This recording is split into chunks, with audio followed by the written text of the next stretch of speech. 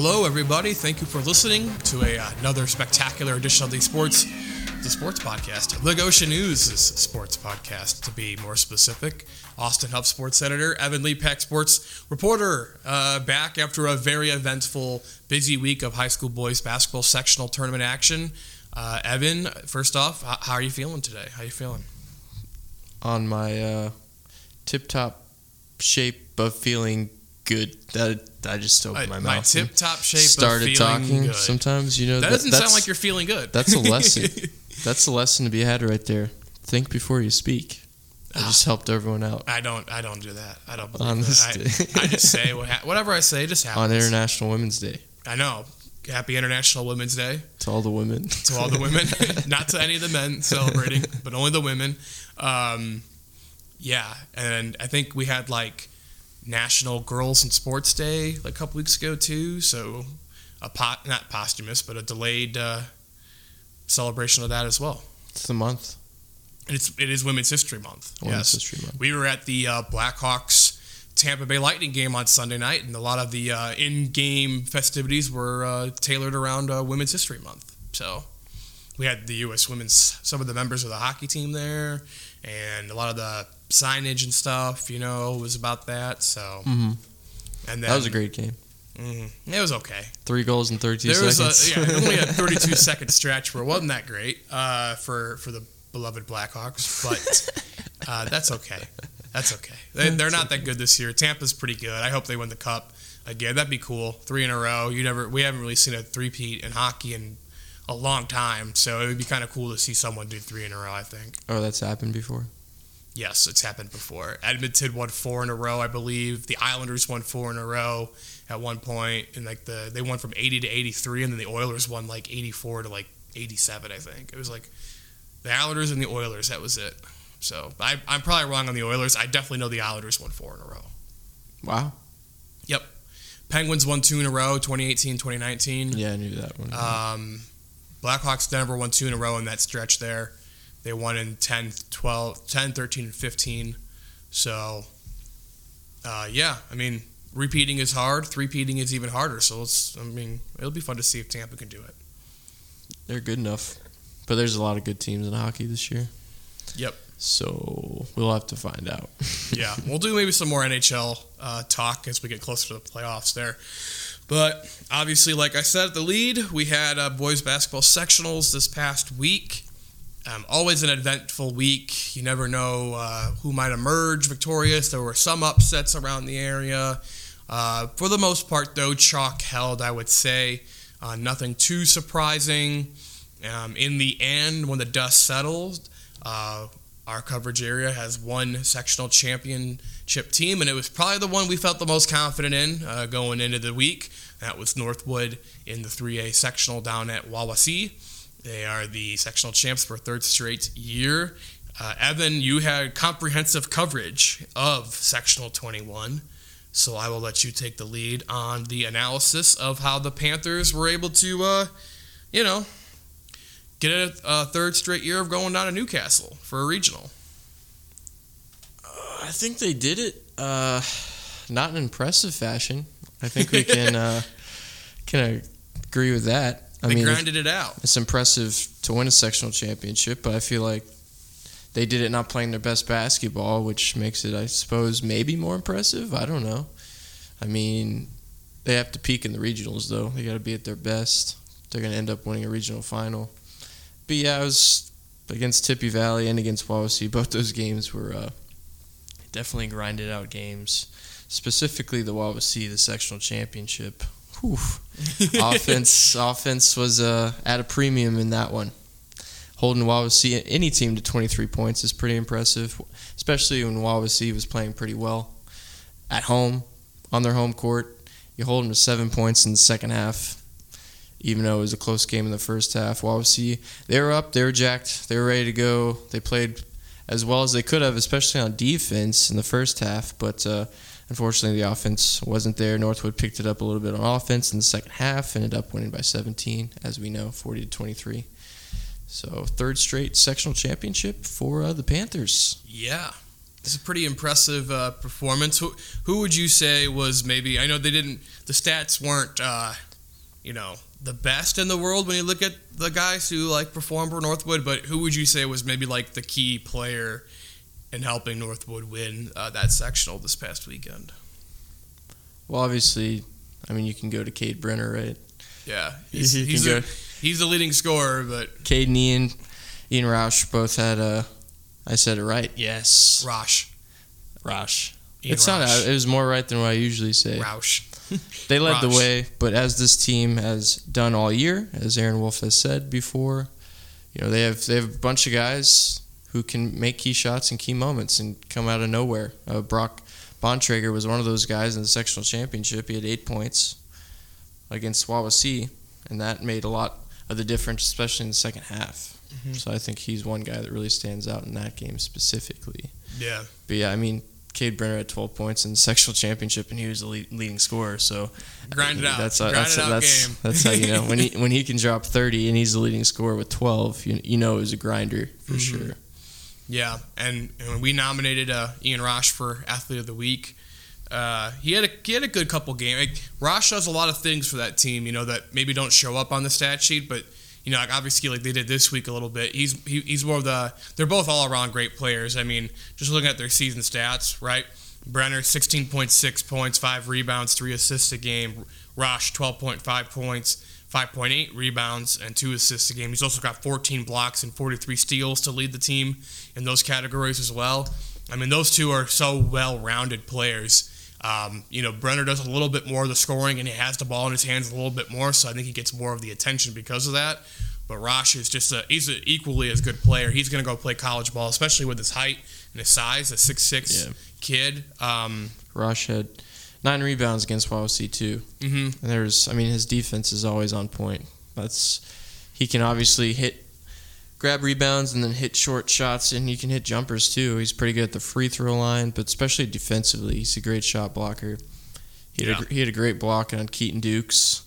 It was a jumper, blocks it, gets his own block, goes down in transition himself and scores. So that's pretty impressive. A block, rebound, score. It's pretty good. You know what? I'm gonna say that's a pretty efficient possession. Yeah, pretty efficient there.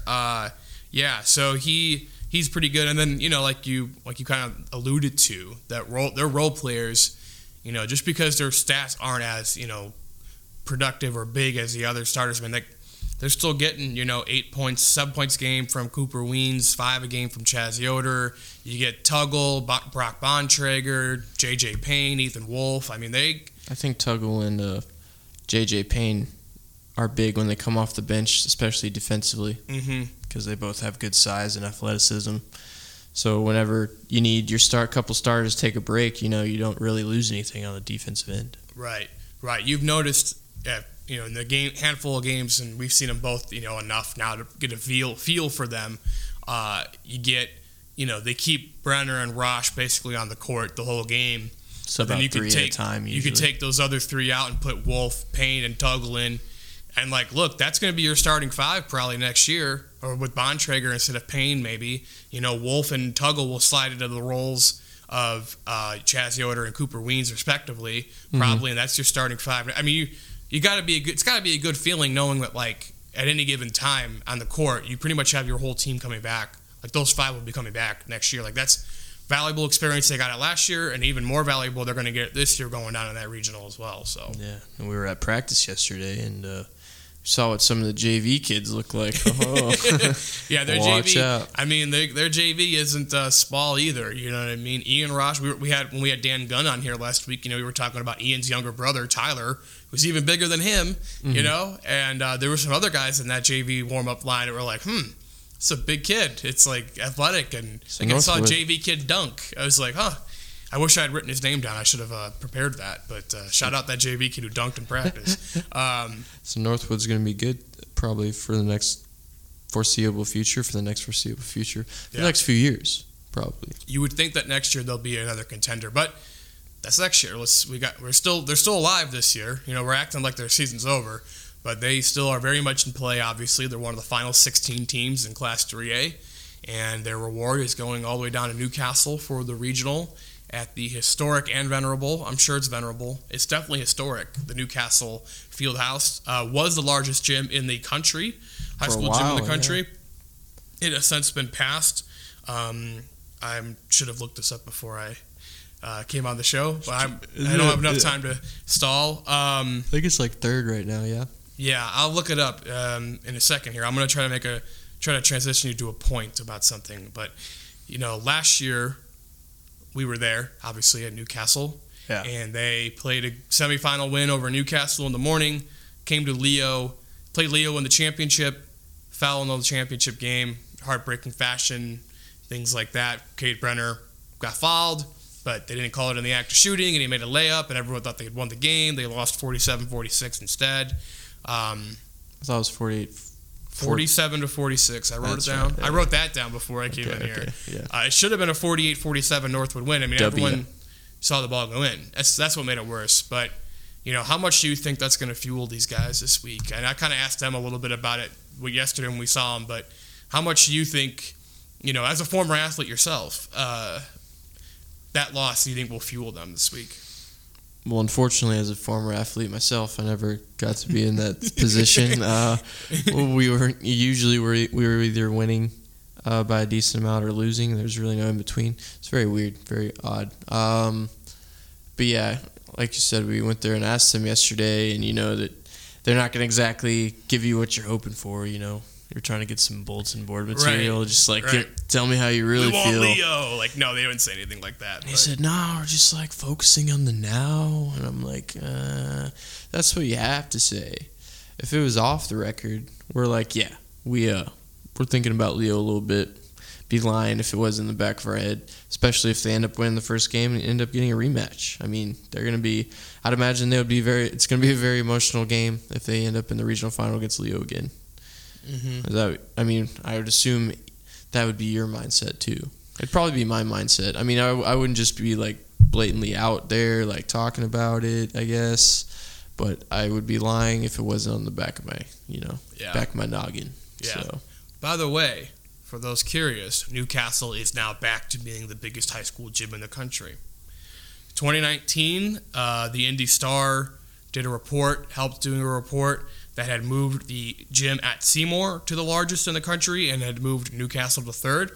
But the Fieldhouse was renovated in 2020 in Newcastle, changing its capacity from 7,829 to 8,424, which makes it the biggest gym in the country by 16 seats. 8,424 Seymour High Schools in Indiana, 8,228. Wow. Well, sorry, that's not 28 seats. That's 200 and something seats. You said 16 seats. That's 116 seats. Math is hard. Math is very hard. I was like, that didn't really sound right. No, yeah. After I said that out loud, I was just looking at 24 minus. Let's just span on that. It's the biggest gym now in the country. Biggest high school gym. Biggest high school gym in the country again, since they renovated it. So it is still a big historic gym, but obviously 2.5-3 hour drive. The seats are kind of garbage though, but that's what you have to have with a big gym like that. I mean, it is a spectacle when you walk in. It's it is. It is crazy. It's like the Northwood Pit, but on steroids. You know what I mean? Because it's all down. There's just pretty much one big bowl. That's what it is. Yeah. Northwood's gym, for the most part, is a big bowl. They obviously have the upper sections too, but Newcastle is just a huge bowl, and it seats 8,000 people. So 8,424 to be specific. Mm-hmm. But I don't think 8,424 will be there on Saturday. I wouldn't be. By the way, Northside Gym is 8th. Mm. So I think I knew that. Yeah. Yeah, 73 for Northside Gym.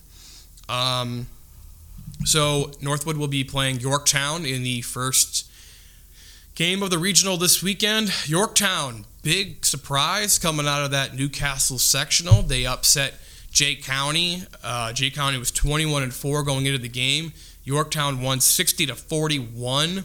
Yorktown now 10-14 on the season. So this is the second straight year Northwood will go to this regional and play a team below 500 in the regional semifinal. Newcastle last year was also a sub 500 team when they won their home sectional, and they got to play in their home regional.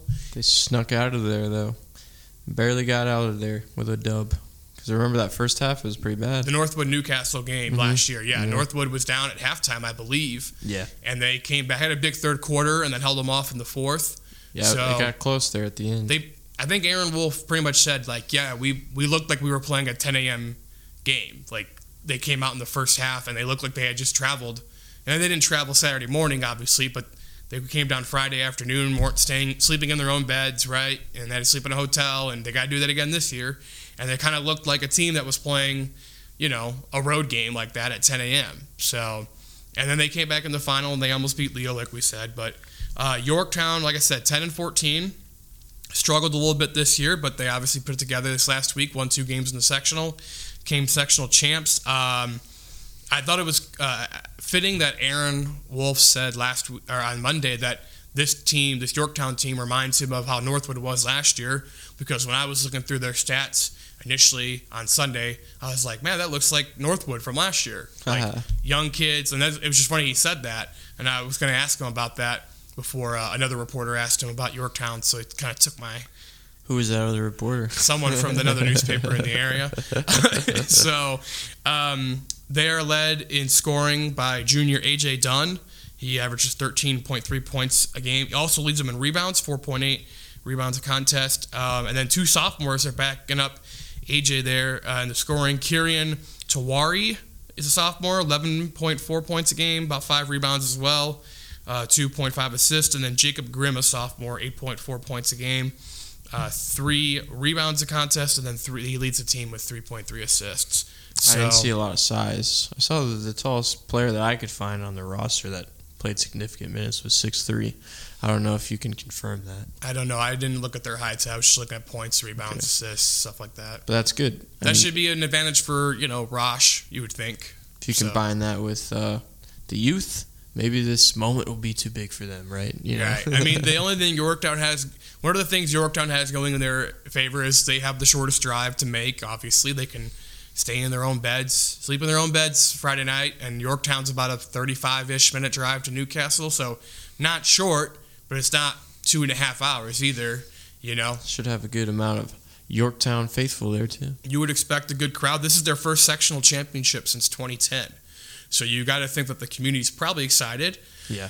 They've only won 1 regional in their program's history, 1998, and then they won a semi-state that year as well. That was the first year class basketball was introduced in the state, so they went on a run in 3A and got obliterated by Indianapolis Cathedral in the final by 25. So, hey, you got there. That's more than Northwood's ever been there. So obliterated. I mean, 72-47. Yeah. Relative to what South Bend Washington girls just did, not as obliterating, but 93-35 or something like that. I would say a 25-point loss is blown out. Maybe obliterated's a big word, but blown out. It's a blowout. Yeah. So anyway, this is obviously like a big moment for Yorktown. This is the first time that this generation of Yorktown players, fans have been able to experience this type of success. So you'd hope that they would have a big crowd. And Northwood travels everywhere. Even last year, with limited ticket availability, there was still a good crowd for Northwood, I would say, at the regional. And, it's a chance again. And it was cool last year to go down, the historicness of the gym and everything. And I'm sure there is still some of that allure for the people this year, too. But if you're going to go 3 hours, at least you're going to, go play in a cool gym like that. So, yes. So, and then the other the regional semifinal. Norwell. Number 7, Norwell, 22-4. Number 8, Leo, 19-5. The Knights of Norwell. Should be and Leo Lions. So I'm having the worst coffee issue right now. You're making Sheila's job after this munch hard. That'll be a fun game, I think. Last year, Leo played Mississinawa in this spot, and that was an obliteration. I feel confident in saying that. It was very bad. We walked out of our... We're like, wow, Northwood's in trouble. Yeah, we thought Northwood was going to get crushed. And then, Leo was leading that Northwood game by, double digits for most of it, and then Northwood made a furious rally at the end, almost won the game. Should have probably won the game, had it won. Just say that. So, personally, as a journalist who, loves the good story, right? A Northwood Leo rematch would be awesome, because there's just the storylines of last year. Pretty much the rosters are the same for both teams from last year. Leo went to the 3A title game. It's a close loss. Yeah, and they had a dramatic win in that semi-state over St. Joe as well. So, there's a lot of, storylines and drama that would go with a Northwood-Leo rematch. Obviously, Norwell, a very capable opponent, and you don't want to sleep on Yorktown either. Don't sleep. Don't sleep on Yorktown, just because... Kiss of death, so now they're definitely going to lose. Shh, don't tell them that. So they're obviously going to have a lot of momentum, and they're going to be excited to play in a regional like that. So it'll be fun. That's good. I mean, we didn't get the full, if Newcastle had been there and that regional, you would have had 4 top 10 teams, and that would have been amazing. It's still probably one of the toughest regionals in the state. I mean, I don't know any other regional that has 3 ranked teams in it right now. There's some other matchups like regional championship games that'll probably be a little better than Northwood and Leo if we got there, or Northwood Norwell, excuse me.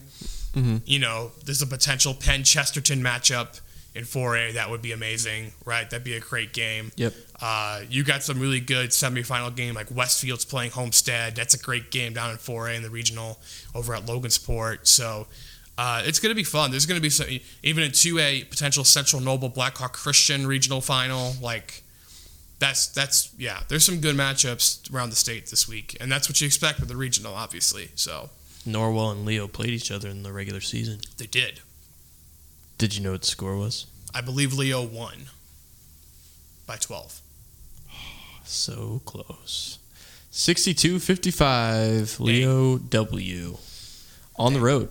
They went to Norwell. At Norwell, to Northern Wells County High School. Norwell. So, should be a fun game. Should be a fun weekend. We'll be down there, of course. Newcastle. Oh, yeah, by the way. No, we're just going to watch the stream. The coverage. Yeah, right. It'd be a lot cheaper. So, stay tuned for our coverage. We have previews coming this week. Also got a fun, interesting look story about how the regional sites are set. Because, you got 3 teams going an hour and a half plus down to Newcastle. So, just wondering. I actually talked to IHSA Commissioner Paul Neidig. He called you up? He called me. He called me after I emailed him. But he called me. And we had a nice little chat Monday, about it. And, I'm intrigued to write a story up. Stay tuned. So, let's talk about some of the other teams from the area. Quickly, Wawasee.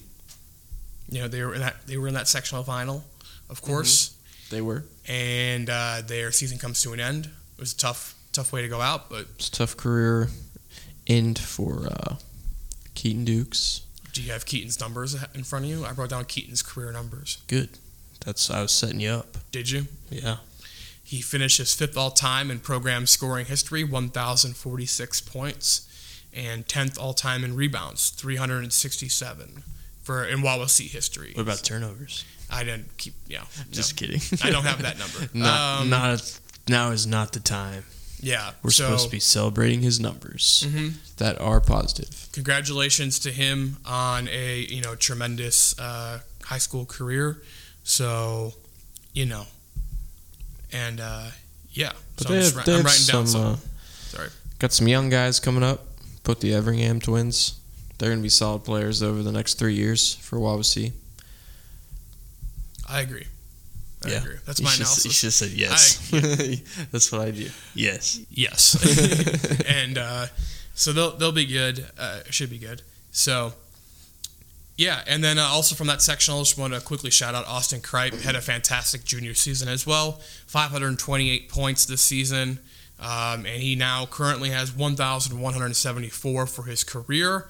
He's going to have a lot of work to do if he wants to catch the career mark at West Noble. Steve Anspaugh, 1969 alum, 1,992 points. So West Noble is going to have to make a pretty significant run in the postseason next year if they're going to, if he's going to catch that. Or he's going to have to average, 30 points a game. Got a feel for that guy, man. Drops 30 points against Tippy Valley in the sectional opener. Quarterfinal, technically. Quarterfinal, opener, yeah. And, he really basically willed them almost to a victory, too. It was tight, close game down the stretch. Just not enough help. Yeah. So, they finished their season with a 14-9 record. So, I mean, they were good again this year. You know, they showed their flashes of being really solid like they were last season as well. Just had a hard time putting it together sometimes in those bigger games. So you wonder, next year they're not losing a ton as well. They're going to have most of that team coming back, most of the key players coming back at least. So you think that maybe they could put it together, but being in that sectional with Northwood, who's also bringing everyone back and is really good, like that's going to be tough. And Wawasee, they lose Dukes, but other than, they got most of their team coming back. The whole sectional's got a lot of people coming back, so it's going to be tough for them to really, it's going to take a Herculean type effort out of a Kripe or less supporting roles for West Noble next year, I feel like, to get out of that. Yeah. With Northwood bringing back both Brenner and Rosh. Run it back. And Ethan Wolf and Bontrager and Tuggle and Payne and so. And Aaron Wolf. Aaron Wolf, yes. The X Factor. Sectional 4, Class 4A. We mentioned it kind of already, but Penn won the sectional championship. Marcus Burton, pretty good. He's okay at the... Hot take. The Mastodons offered him, yeah. They did offer him, yeah. And Bruce Weber from Kansas State was there to watch him play on Tuesday against Warsaw. Rest in peace to the Mastodons, by the way. Moment of silence. Thank you. Okay. To their offense. Lost Northern Kentucky last night in the Horizon League tournament semifinal. Bummer. I was pulling for them after we saw that crazy 3-overtime game against Cleveland State in person. They had won like 10 games in a row coming into last night's game, Right. too. I even said at that point, I was like, man, whoever wins this game, I'm picking them to win in the tournament if they get there. And then now they're moving in the conference and they tournament. both lost in the semis. Yeah, sad. But anyway, Burton scored 88 points in 3 sectional games. Second most points scored in the Elkhart sectional of all time. 1 point shy of the all-time record set in 1952 by Dwayne Robinson. And Dwayne had 4 games to play, and Burton only played in 3. So technically, you should give the record to Burton. If we're going by points per game, right? Points per game, he was unbelievable. Had 31 against Concord in the final. Concord lost 68-44. Penn just, again, that wasn't really a game from the start. Penn scored first 7 points. Burton hit a 3. It was like, this is pretty much it. Yeah, this is it. It's already over. Concord showed some flashes of life in the later in that first quarter, a little bit in the third quarter too, where it was like, okay, maybe they got to get a couple stops, but every time it seemed like they had a chance to like maybe close it in. There was Burton with a layup or a jumper or a 3. It was too much. He was just too much to handle. Couldn't defend him, huh? They couldn't defend him. Not many people have this year, to be fair.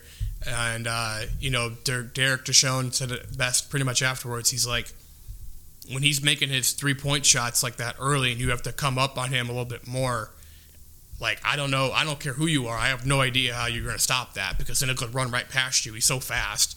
He'll just go right past you, hit a couple pull-up jumpers, go to the rim. Like, he attacks very similarly to like a Jaden Ivey or John Morant or, Blake Wesley. Like, I'm not saying he's that guy right now, but he plays a very similar style to those 3. You're kind of seeing this evolution in that position. Derrick Rose is kind of a precursor to it, this attacking guard. Russell Westbrook too, when he wasn't missing shots all the time. You got to see him play twice. I saw Burton play all 3 times. All 3? I went to the Penn Warsaw game on Tuesday. Went in there early, had my free food. Shout out the Elkhart people. The hospitality was great all week. So I'm sure you had great hospitality at Wawasee as well. Yeah, Wawasee balled out when it came to the hospitality. Mm-hmm. All 3 days that I went, pretty solid.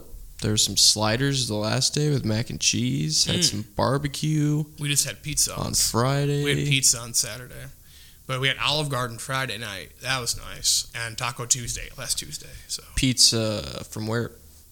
I forgot. So it wasn't a chain pizza? No, I mean, it was one of the places in Elkhart. It was a local spot. It was like, I forgot which one we got it specifically from. I'm not going to try to guess and say it wrong. Was it Bruno's? No, I don't think it was Bruno's. Bruno's is good. Bruno's is good. There's a free ad for Bruno's. In this segment of the Goshen News Sports Podcast. But yeah, so Concord, weird season for them, up and down, like we kind of talked about all year. Like, they're kind of like, you didn't know what they were going to get from Concord when they took the court. And they graduate 10 seniors. Like, that's a lot. Pretty much everyone that played in their season, their core run, was a senior. So it's going to be a whole new team, essentially, on the court next year. DRC, Andres Dixon, Marianne Moore, Zavin Kultukian, Malachi Emmons, Ethan Kavanaugh. I mean, just like a bunch of heart. A lot of guys. Bunch of stabs to the heart to Derek Deshawn, as you say each name. Mm-hmm. They're all gone. And, kudos to that. Derek hit on it post-game, but kudos to them. They were 1-20 2 seasons ago, man. It looked bleak for Concord. And those group of kids stuck in it, stuck around, played through it, played a lot of sophomores, played a lot of juniors. This year, the overall record wasn't spectacular, but it was their first winning season in 8 years. And they got to a sectional championship game, beat a Goshen team that on paper they were the underdog to. Mm-hmm. Got past an Elkhart team that's tough to beat in the sectional on their home court. And he said, their impact goes beyond what they did on the court this year. I mean, they got 200 plus kids in their K-6 program, and a lot of that's because the kids are giving back. The players give back and get the little kids involved, and they're keeping them engaged at these camps and things like that, and it's pretty cool. I mean, Concord basketball to a lot of people in this area, means a lot because of what they did in the 80s and 90s and the runs they made with Kemp and Jamar Johnson and Jim Hahn as the coach and going to state finals and things like that. So to kind of restore the brand, the image of Concord, even a little bit this year, it's a good positive step, I feel like, for this program. So, yeah, I think maybe there's some of those kids that are going to grow up, be the next Kemp, to take Concord back to the state finals. If there is a 6'11" kid at Concord Middle School right now, who's going to be 6'11", that'd be something. Man. That would be something. I just want to see someone that large in this area. I haven't seen anyone that tall, except for the one kid at Penn. He's like 6'10". The big kid? 6'9". Wojciechowski or whatever? Yeah, I think he's 6'9". Yeah. So, and that's not even as tall as it can be. So. I've seen some big people in college, but, yeah. Haven't we all? Yeah. Willie Cauley-Stein always stands out to me, literally. Like, the tallest human being I think I've ever been next to. He was like 7'2". Yeah. 7'1". Think about Purdue's Zach Edey is taller than him. How old? How tall is he? 7'3"? Edey's listed at 7'4", I think. 7'4".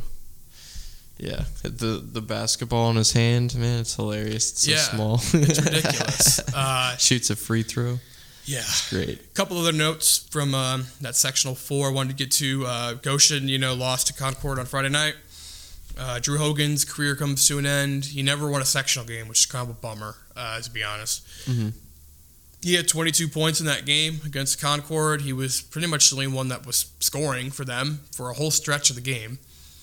Finishes with 1,186 career points. That is third all-time in school history. So congratulations to him on a decorated basketball career. Just never had the team around him, to fully get that sectional win. This year was tough. They started so well, and then they just forgot how to shoot the basketball.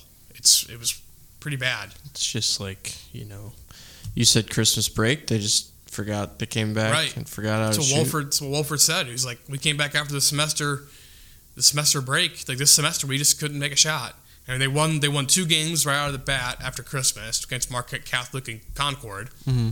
And then after that, they just couldn't. They couldn't win. They went 4-9 after that. It's crazy. How fitting, right? They play Concord. That's when they started to dive, mm-hmm. and then their season ends to Concord. Yeah. So, but kudos again to Hogan, an incredible career. He's the only one graduating from that team, but that's a pretty big piece to replace next year, obviously, just given his leadership and scoring and everything he does for that team. So, and everything he did for that program. So, everything he did for the school, the city, the county. Now he's got track coming up. Yep, still got track coming up. One last hoorah for Hogan. Northridge, tough loss to Penn in the sectional semifinal, but what a season for them. I mean, they were dead to rights. Lost to Penn, 3-9. To finish 13-11, that's pretty amazing. Kudos to Scott Radiker once again, just doing an amazing coaching job getting that team, He always knows. To a winning record. I mean, he said I predicted us to win 14 games at the beginning of the year, so we got 13. That's pretty close. And, like he said, not many people thought they were going to be over 500 this year. I mean, myself, kind of included. Like, I wasn't sure what they were going to be this year. A lot of new pieces and, some experience, but not, they didn't have Smith or the Solstice brothers or Stauffer, like these guys who have been the stars for the last couple of years. So you were wondering, like, okay, how are they going to do? To finish 13-11 after being 3-9, it's pretty impressive. I don't care who they play down the stretch. Like, it's impressive to do that. So Blake Jacobs was a key position to come back, key person to come back. Mm-hmm. He played like the senior leader that he was, especially down low. He had a great year. He did. So good for him. Yep. To the 2A sectional, 35, we talked about that. I mentioned Central Noble. They won the sectional, of course. Fairfield, man. Oh. Fairfield, double overtime, heartbreaker against Eastside. They should have wore the Westview unis. They should have wore the... you want to explain that? What happened Wednesday for those who maybe missed it somehow? Since the last time we were on the podcast, yeah. Feels like ages ago. 6 days ago. It does. Man. Many moons ago. Many moons. 6 of them, to be precise. 5 moons. Exact. Yeah. No, 6 moons. They all, both teams ran into the gym. People are filing in. I'm in the bleachers, putting my stuff down, getting ready, and I'm just like, I look at both teams, and I'm like, why are they both wearing white uniforms? That's new. I don't think that could be an issue. And then the Wright brothers' father, David, I ran into him. He's like, they're both wearing white uniforms. What's going on here? I'm like, yeah, I'm assuming that's not going to fly, and I was right. So I go back out, and the refs are talking to the coaches, blah, blah, blah, and then next thing you know, Fairfield's going, they disappear, and they come back out in Westview uniforms, and you're just like, oh, okay. I guess this isn't going to be great for my photos that I'm taking. Can't use these ever again, but it's an interesting story. It's a once-in-a-generation newspaper, that Thursday print edition of the Goshen News. Yeah. You want to see those pictures of Fairfield wearing Westview Road uniforms. It's the only place it lives, and on the internet. But nobody wanted to confirm either, like, whose fault was it. It was obviously Fairfield's fault. Right. But no one was like, no one was going to be the scapegoat in that situation. So we didn't really find out why or how that happened. Just, I guess, simple mistake by somebody. But, they had to wear Westview uniforms, but they ended up beating Bremen and giving Eastside all they wanted, really. Obviously, double OT. Mm-hmm. But I guess that's the joke, though. Should have wore those Westview unis. Yeah. Kudos to Fairfield, man. I mean, I know we talked about it last week, but, we've talked about it throughout the year. But the turnaround they made this year was pretty amazing. Heinen coming in, Derek as a first-year coach, doing wonders for that program. Obviously, the additions of the Wright brothers helped a lot, too. Caleb showed that he can play on the high school level. There might have been some to worry about that coming from the homeschool ranks, but he showed that he was pretty talented. He'll probably play collegiate basketball somewhere. Mm-hmm. Kudos to him for getting that, taking that risk, that chance, and he's gonna reap the benefits of that by probably committing somewhere, I would guess soon. It's pretty cool to see them go. Again, that's another proud community with the basketball, and Fairfield being back this year was refreshing to see. They arguably were our second best team this year. I mean, them after Northwood, it was record-wise, it was them, Mm-hmm. But Concord, Northridge, Goshen, kind of all flirting in that, above 500 range. So kudos to everything that they did this year to get back to that relevancy. Derek Heinen, up-and-comer, silent assassin who can do the John Rothstein with Greg Gard. Start doing a Derek Heinen. Death, taxes, Derek Heinen in March. So, there you go. Yeah, so kudos to them. And, the other team we cover in that sectional, Westview, they lost to Eastside Wednesday night. And then Monday afternoon, Rob Yoder officially stepped down as the head coach again, which is kind of fun to say. He obviously, he was the coach. To say. Is it fun to say? It is fun to say. He stepped down again. He coached, through 2020 season, resigned when his son was done, and then Ed Bentley came in. Bentley coached 2021 season. They went 16-7, won the NECC regular season co-conference champ. Something happened over the summer where Bentley was no longer the coach, and nothing's ever been confirmed or reported really, but you could probably read between the lines a little bit. And Rob pretty much stepped in interim basis and took over full time, just given the timing of that. Mm-hmm. Hard to get a new coach in July. Now Eastside did that with Bentley, obviously, and they had a tremendous season, 25-2 for them. Only 2 losses to the number 3 team in the class. I mean, pretty good, I guess. So Rob is stepping back down to go spend some more time to be able to watch his son play in college. Don't fault him with that at all for that decision. Westview went 7-16 this year, so his overall record officially as a head coach through 18 seasons of coaching was 3-10-141. Not bad. 9 sectionals, 4 regionals, and a semi-state championship back in the 2014 season. Mm-hmm. So, a tough year this year. They were a young team for the most part. You had Mason and Brady Yoder returning letter winners, but that was it. So, in theory, they got a lot of guys coming back next year. New head coach. Hopefully that, gets them back to their winning ways. So, be fun to see who they pick up. Who's coming in? All I'm saying is Aaron Wolf was at the Westview game on Wednesday. In the coach's room with Rob afterwards. I'm just saying. Aaron wouldn't leave. That's a joke. Please no one report that. I was talking to Derek and somebody patted me on the shoulder. I'm like, who the heck was that? And I look over, it's the back of Aaron Wolf just like walking towards Yoder's office. I was like, oh, true. Yeah. So it will be. I mean, I think Aaron's got a pretty good gig going at Northwood right now. It'd be really hard to leave that right now.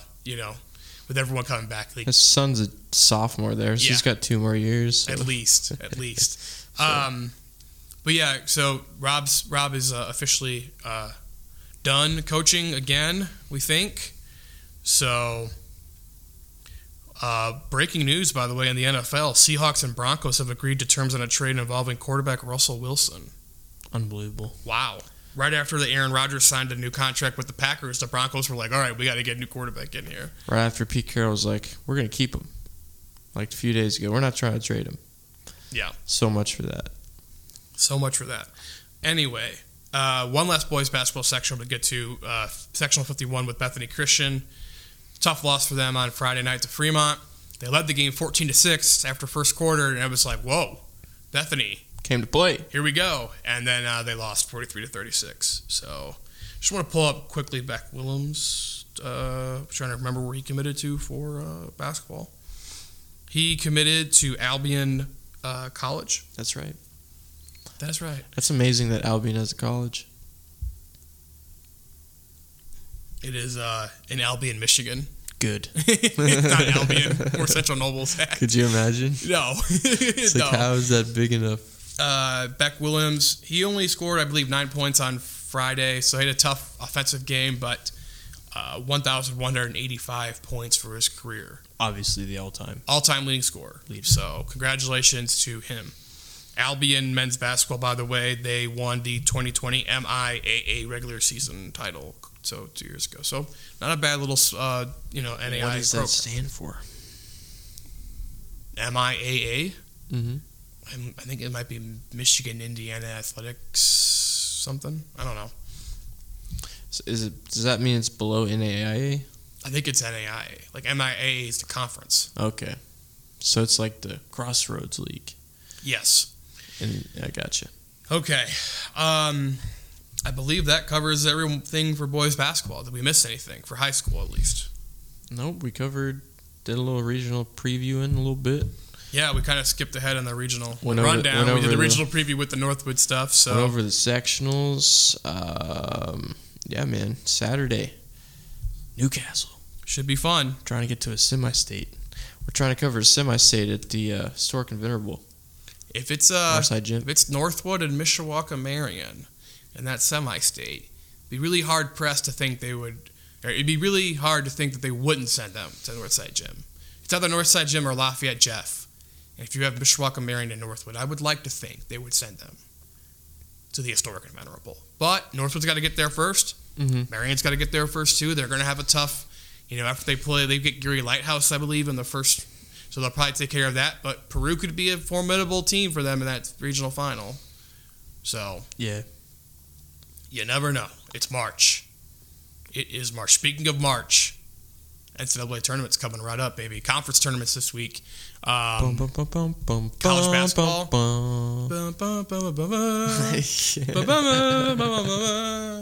Send it in, Jerome. Onions!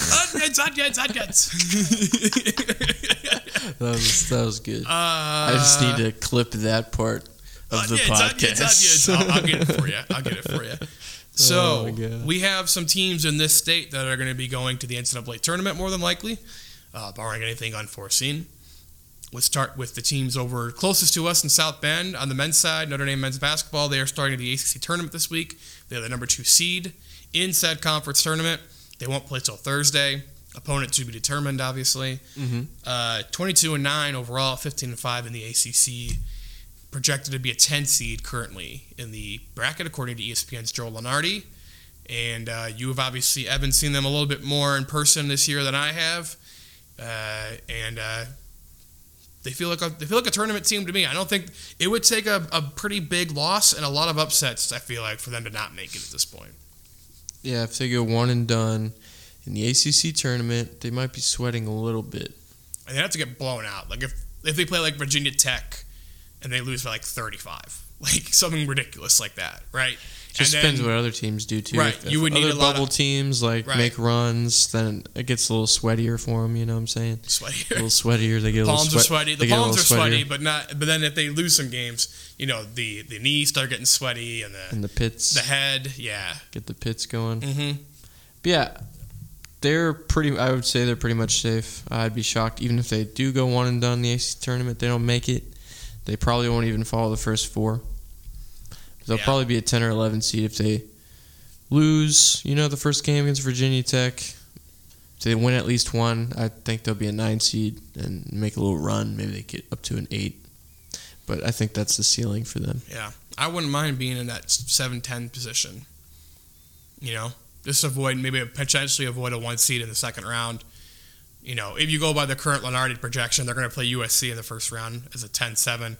Winner more than likely getting Kentucky. So it's going to be tough no matter what when you get to tournament. Can't believe USC is only a 7 seed to that guy. I guess Pac-12 does suck. They're only going to have 3 teams unless there's an automatic qualifier that steals a bid. But there's only Arizona, UCLA, USC. Yeah. No one else going to make it from the Pac-12?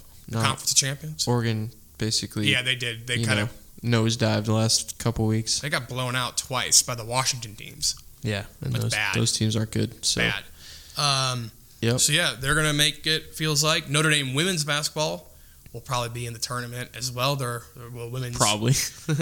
I would be stunned if they aren't. 22-8, 12-5 in the ACC. They are currently projected to be a 5 seed by ESPN's Charlie Cream. It's got to be Creme. Creme? I think it's Cream, Creme. I think. I've heard him say their name. I think it's Cream.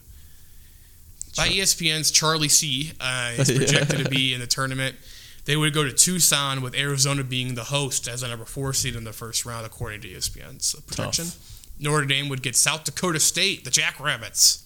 The Jackrabbits. My brother's college. My brother's college. Go Jacks. I'm sure he's really excited about that potential matchup. Yeah, he's going to make the drive to Tucson, all the way from Brookings, South Dakota. Yeah, bad. Other schools in the state, IU, Purdue's going to be a 3 seed. Purdue men are, they're in. They'll be a 2 seed they'll be a 3 seed unless they can make a deep run in the Big Ten tournament, win it, then they could probably get a 2 seed. Yep. So, they'll be at a minimum no lower than a 4, it feels like. Yeah. It would be pretty hard for them to fall below the 4 line. Yep. And so they'll be in. Purdue women won't be in. They had a 500 season. They were fine, but not the caliber of an NCAA tournament. Butler team. won't be in it. Butler will not be in it. Yeah. Had a bad year. Men or women. IU, though, as I was so rudely interrupted, I was trying to talk about IU, and you were like, Purdue. Hoosiers. Yeah. You're like, Purdue. The IU men, squarely on the bubble. They are the first team out, according to Joe Lunardi. They're going to need to beat Michigan on Thursday. That's an absolute must-win. It's probably a must-win for Michigan, too, to feel safe. Mm-hmm. Michigan could lose it and still get in. IU needs to win that game. Otherwise, they are probably going to be watching the tournament from home. They'll be playing the NIT. They'll host the NIT. Yes, they will get the first game of the NIT. Meanwhile, the IU women are projected to be a 4 seed by Charlie C. Creme. Charlie Cream. Cream. Cream creme. Creme de la creme. There you go. Creme de la creme. 4 seed. That would mean they would host. Top 4 seeds in the women's basketball tournament each host a first two rounds. So IU would host if that held. So on the women's side, the men, they're going to be sweating it.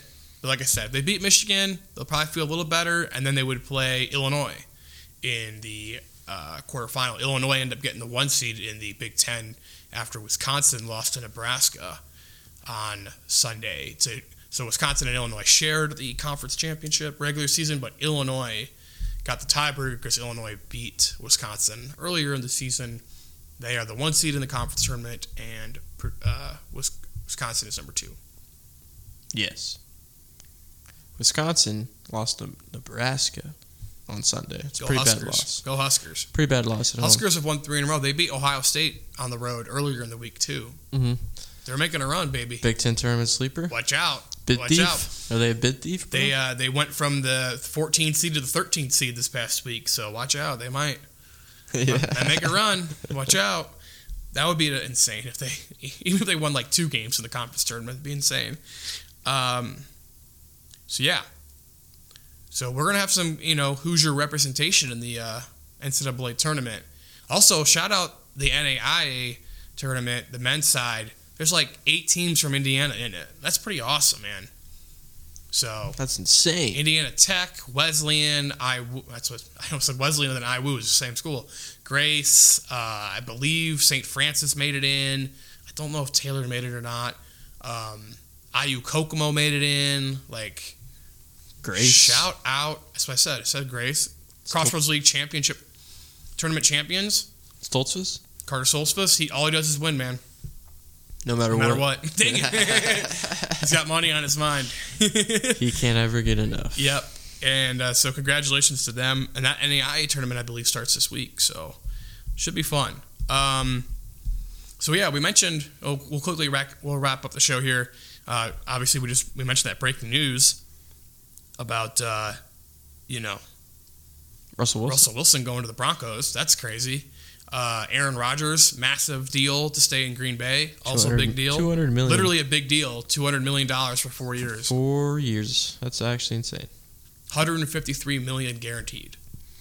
Greg Gard's Big Ten Coach of the Year, by the way. Not a surprise. Wisconsin wasn't supposed to be good this year. Yeah, they were projected 10th in the Big Ten.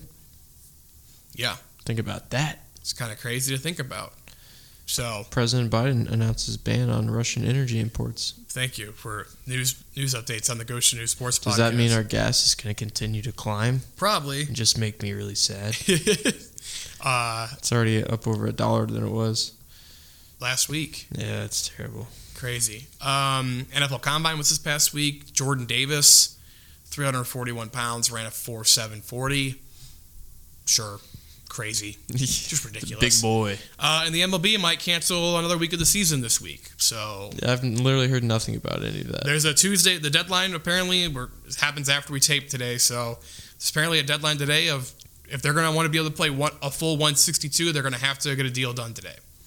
And by all accounts, it does not sound like a deal will be done today. But we'll see. Apparently, they've already agreed to ban the shift, have a pitch clock, and make the bases bigger for the season this year. So they made some headway. A lot of the bigger economic things that are going on haven't really been decided, as well as how many teams will make the playoffs each year. I like the idea of no shift. I'm sure a lot of the pitchers don't, and coaches. Yep, but it takes away a strategy element of it. Mm-hmm. But I appreciate it too, because I hate when a guy rips a ball and it looks like it's going to be a single, and there's a guy standing in shallow right field to make a routine 4-3. You know what I mean? Yep. It's kind of frustrating. It's like, oh yeah, Kyle Schwarber would hit 350. Right. So I'm cool with the shift being banned personally. So with that, we'll wrap it up there. What do you think? Yeah, man, we can wrap it up.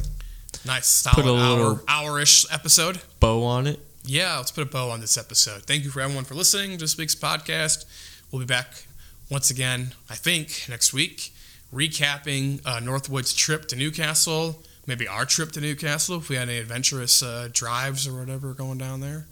So maybe we'll vlog it. I hope not. We'll do a vlog of our drive. It'll just be us listening to Part of My Take. That's pretty much it. It'll just be me watching Florida.